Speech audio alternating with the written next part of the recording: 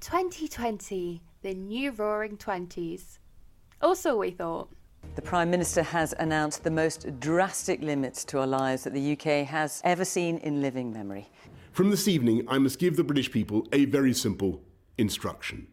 You must stay at home. OK, Boris, we've heard quite enough of you for one lifetime.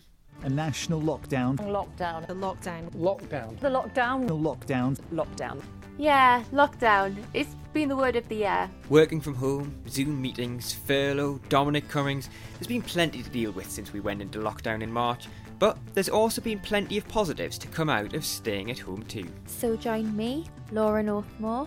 And me, James Rowe, for our brand new podcast, Lockdown Made Me Do It, where we will highlight the positive actions of ordinary people during the COVID-19 pandemic. Whether that's a musician streaming free concerts online to their fans, businesses which adapted to the new normal, or people who turned their dilapidated garden shed into a state-of-the-art bar, we'll be chatting to the people who've made the most out of lockdown. When we were planning this podcast, it was supposed to be in the past tense, but here we are, back at square one. And here in the near distance comes Lockdown 2, the worst movie sequel of all time.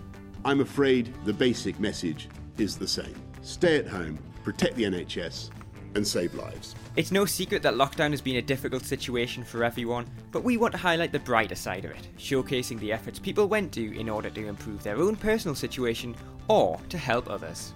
And of course we'll be looking at the fails, mistakes and regrets that resulted from DIY boredom.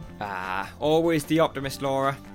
So, if you want to join us and celebrate the brighter side of lockdown, make sure you search for Lockdown Made Me Do It wherever you get your podcasts.